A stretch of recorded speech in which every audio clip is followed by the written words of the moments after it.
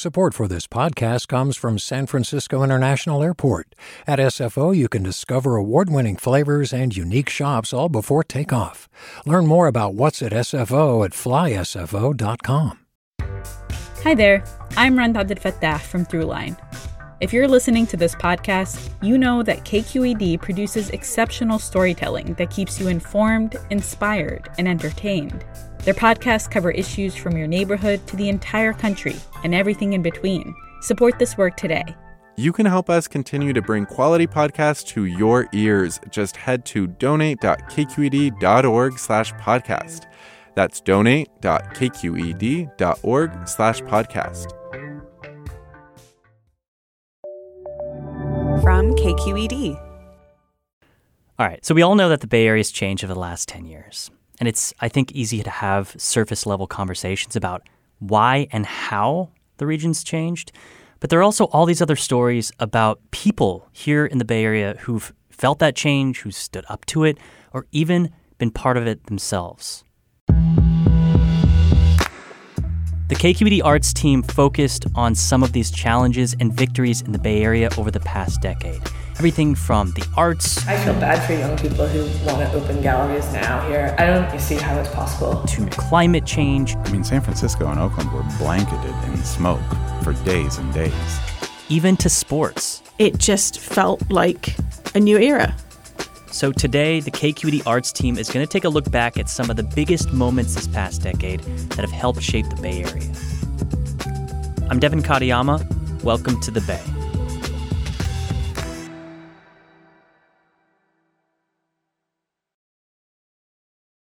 In 2010, the San Francisco Giants won the World Series for the first time in 56 years. Struck him out! And for the first time since 1954, the Giants are world champions.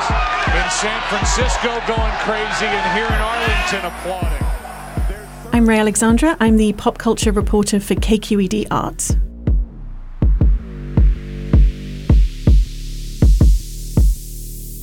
I feel like there was very much an atmosphere of all of the Bay Area teams being underdogs prior to that win. I feel like it was a good luck charm. You know, there was a long period of this losing streak for kind of all Bay Area teams, and then all of a sudden, the Warriors won 3 NBA championships. Kevin, he just can't stop smiling. The Sharks reached the Stanley Cup Finals for the first time ever. Great season for the St. Louis Blues has come to an end here in San Jose as they fall to the San Jose Sharks. The Giants won 3, so it was juxtaposed at a time when the Bay Area was having a boom, and it just felt like a new era.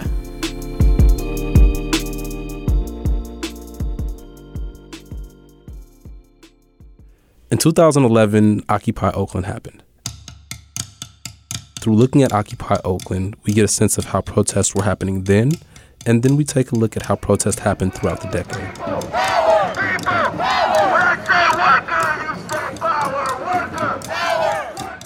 I'm Pendarvis Harshaw, columnist and host of KQED's podcast and radio show, Right Nowish. So in looking at Occupy Oakland, you see a lot of the elements that are always present in protests. You know, people on the street taking action and voicing their concerns. Occupy the media! Occupy the media! Tell them if they want news! As well as you get the evolution of technology and people using smartphones to communicate. And you see that throughout the decade. Looking at anything from Black Lives Matter to Standing Rock to Charlottesville, of people using hashtags in order to organize, or people using smartphones to really show what was happening on the ground. And Occupy Oakland leveraged technology of the time. So even in looking at like how the aspect of physically occupying space as a protest sort of dwindled throughout the decade, fittingly, as we close out the decade, literally right now in the city of Oakland, you have Moms for Housing occupying a vacant house in protest of how unsheltered people are being treated in the city of Oakland. Housing is a human right! Housing is a human right! Housing is a human right! Housing is a human right! Housing is a human right! So Occupy Oakland really put in perspective how you can't just physically show up in a space. You need multiple tiers of protest. You need to physically be present. You need to have legislative action, and you need to take actions online. And that's what we've seen throughout the decade.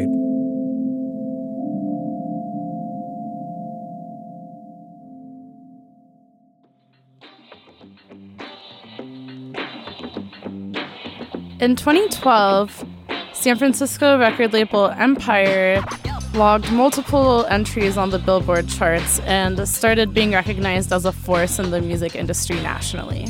I mean, I really built the company to take care of Bay Area rap musicians who I grew up with. I'm Nastia Wojnowskaya. I am the music editor at KQED Arts, and I'm also the lead editor on the Our Turbulent Decade project. So locally, Empire has played a key role in the careers of artists like Rex Life Raj, Mozzie, and SOBRBE. TDE and SOB, we can't lose.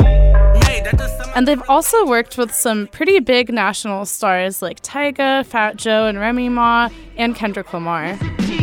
Fire burning inside my eyes. This the music that saved my life. Y'all be calling it hip-hop. I be calling it hypnotized. Yeah, hypnotized. I think Empire's legacy is creating a place in the Bay Area so that its top musical talent, specifically in the rap and hip-hop space, doesn't have to leave here and go to Los Angeles to have a career.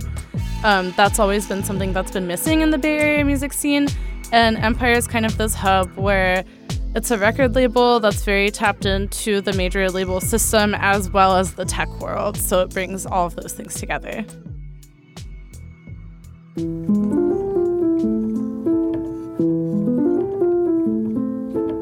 So in 2013, SF MoMA closed their doors for a nearly 3-year expansion project. During that time, from 2013 to 2016, the Bay Area art scene changed dramatically. I feel bad for young people who want to open galleries now here. I don't see how it's possible. I'm Sarah Hotchkiss. I'm the visual arts editor for KQED Arts. I talked to Catherine Clark, the owner and director of Catherine Clark Gallery, and she had to move her gallery from right next to SF MoMA to another neighborhood entirely. Symbolically, at the time that they were closed, it was really, really hard on the art scene here. I think there was this sense of, like, that there was nothing to come to San Francisco for.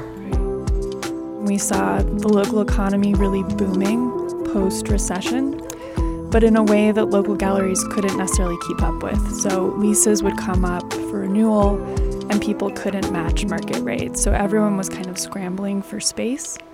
And a lot of galleries were forced either to relocate to different cities or into their owners' homes, or to leave the state entirely. And a lot of places closed down.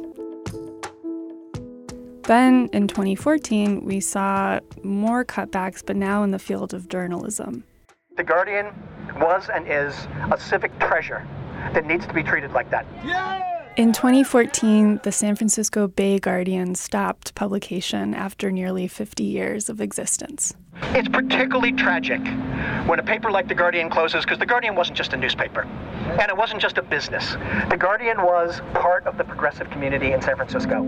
Also, since then, you've seen things like the Bay Area News Group consolidating 11 papers down to 6, down to 2, and ceasing to publish the Oakland Tribune, which was almost 150 years old. The mood of the newsroom is demoralization at this point, frankly. I mean, people today are saying goodbye to people they've worked with for a long time. It's sad and depressing.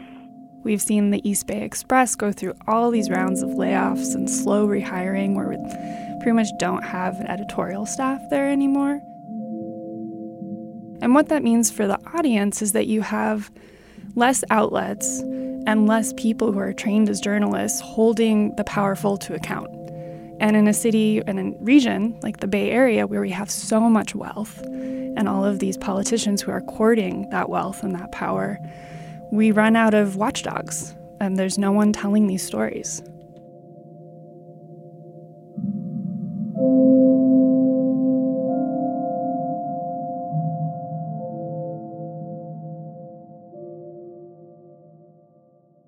In 2015, rapper Equipto ran into San Francisco Mayor Adley at a restaurant, and he decided to confront him about his pro-tech company policies and the many evictions and examples of racist policing that had happened during his tenure as mayor. You know, the people that built this city, you're getting them all kicked out of here, man. That's some cold shit. You're a part of it, and I know you are, man. I know you're linked with mob. So that confrontation with Adley really thrust Equipto in the spotlight, and it began to galvanize a movement. Then several more police killings happened at the hands of SFPD. Mario Woods, a stabbing identified the man as 45-year-old Luis Gongora. Officers shot Amilcar Perez Lopez in the Mission District. They're responding to a 911 report of a man running with... After those trio of killings happened, Equipto and 4 other activists decided to stage a hunger strike that ended up bringing out thousands of demonstrators who protested for over 2 weeks. The so-called Frisco Five made it official Saturday. Their 17-day hunger strike was over. The group was admitted to UCSF Hospital. The Frisco Five played a really instrumental role in pushing pressure on the city and the San Francisco Police Department to truly take a look at themselves and try to reform.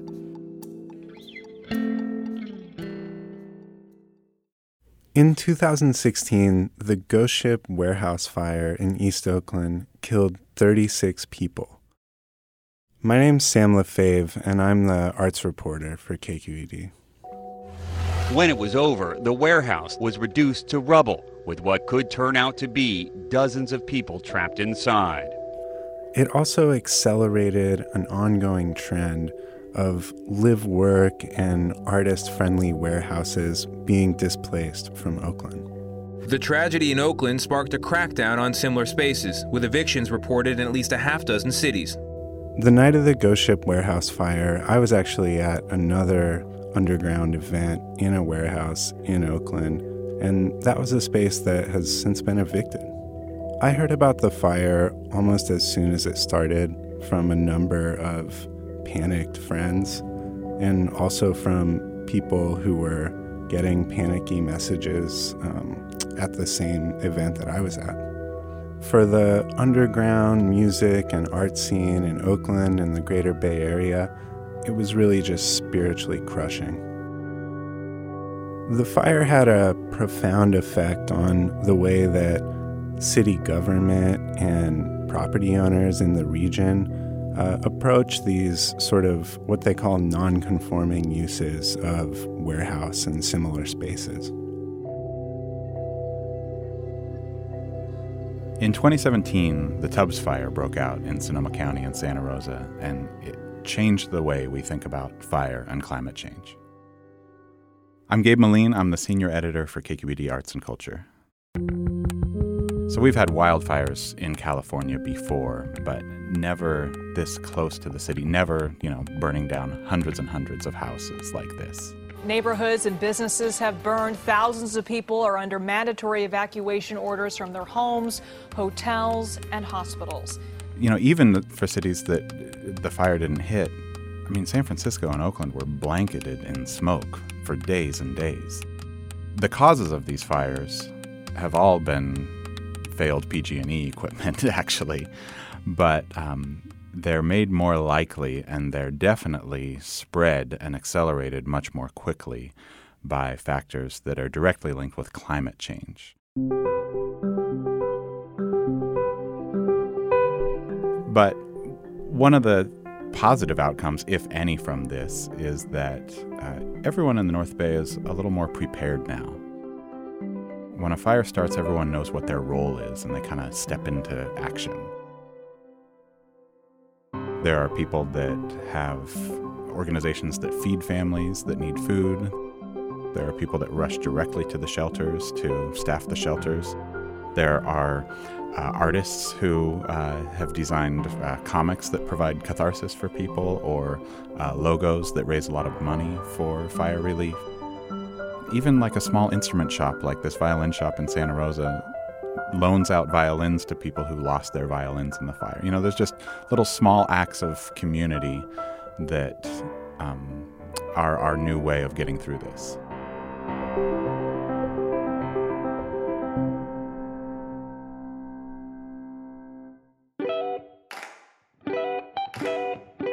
In 2018, Bay Area filmmakers made films that so many people watched across the nation, which is a huge deal. I'm Ruth Gabrielsus, and I'm a visual arts columnist at KQED. Prior to this point, I feel like Bay Area filmmakers had made a couple films that were screening nationally, but 2018 gave us 4. Don't freeze. I never freeze. It started with Black Panther, which came out in February, and that was a global blockbuster. It features Oakland prominently. It was directed by an Oakland-born, Richmond-raised director, Ryan Coogler. It was an all-Black cast, and it featured a very Black story about belonging and identity. I'm just out here surviving. The next movie was Sorry to Bother You, which was a super Oakland story by Boots Riley, written and directed. It was his debut directorially. I thought you said you fixed that. Get a room. I got a room, motherfucker. And it talks about labor and love and morals and money. And what is more Oakland than that? I'm a tough guy. The third film is Blind Spotting. I got 3 days left on this probation. When you got that gun on you, just don't tell me about it. The fourth film is Jin by director Nigella Mumin. It featured a really sweet coming-of-age story of a young Black girl who's trying to figure out who she is in the world. I introduced her to the truth. No, it is your truth, Jade. It is your truth. I think these films just have increased the possibility of filmmaking from Bay Area directors, but also because their stories are so unique and interesting. A lot of these films touched unprecedented topics and presented them for wide release. And I think local filmmakers, as well as filmmakers across the nation, can look to them as far as what can be possible and what kind of stories can be told. Help workers survive. Help workers survive. So in September 2019, Governor Gavin Newsom signed into law Assembly Bill 5, which is also known as AB 5. It's a law that basically reclassifies people who were formerly contractors, freelancers, as employees. I'm Chloe Veltman, and I cover arts and culture for KQED News. AB 5 is basically a law that reclassifies many people who've previously been classified as freelancers or contractors into employees. So the reason why this story is important for the arts and culture industries in California is because the arts and culture industries are very dependent on freelance and independent contractor labour. And so this new law threatens to completely upend the way the industry does its business going forwards. So I spoke with Julie Baker, who's the Executive Director of Californians for the Arts, a statewide arts advocacy group. The arts industry is mostly run by nonprofit organizations with small budgets. They mostly operate on a seasonal performance, exhibit, or classroom model. So they generally don't fit into standard employment models. I mean, it could mean that artists find it more difficult to get work. It could mean that some arts organizations end up going under. Small arts organisations in particular, because they simply cannot afford to pay employees.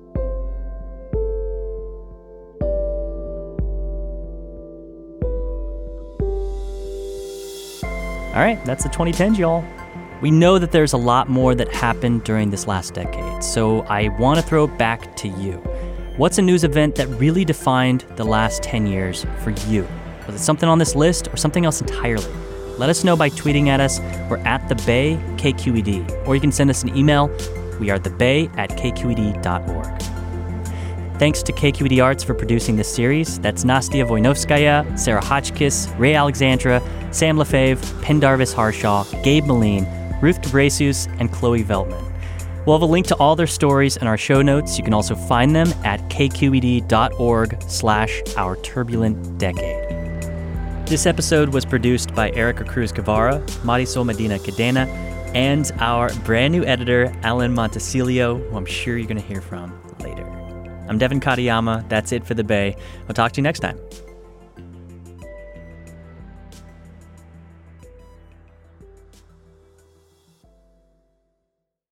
Hi, I'm Sasha Koka, host of the California Report magazine. Every week, we bring you stories about what connects us in the giant, diverse Golden State. Because what happens in California changes the world. I love this place. We were once seen as like the place to be, California. The land of milk and honey. That's where you go to Sunshine State, but we just have challenges right now. KQED's California Report magazine. New episodes drop every Friday, wherever you get your podcasts. Hey there, this is Brittany Luce from NPR's It's Been a Minute. KQED's podcasts like The Bay, Bay Curious, Mind Shift, Right Nowish, and more all tell the stories of the Bay and beyond with reliable, human-centered journalism. They aim to inspire, make you think, entertain, and expand your understanding of the place you call home. Here's how you can support podcasting at KQED. Showing your support is easy, and you can join Brittany in supporting KQED Podcast too at donate.kqed.org/podcast. That's donate.kqed.org/podcast.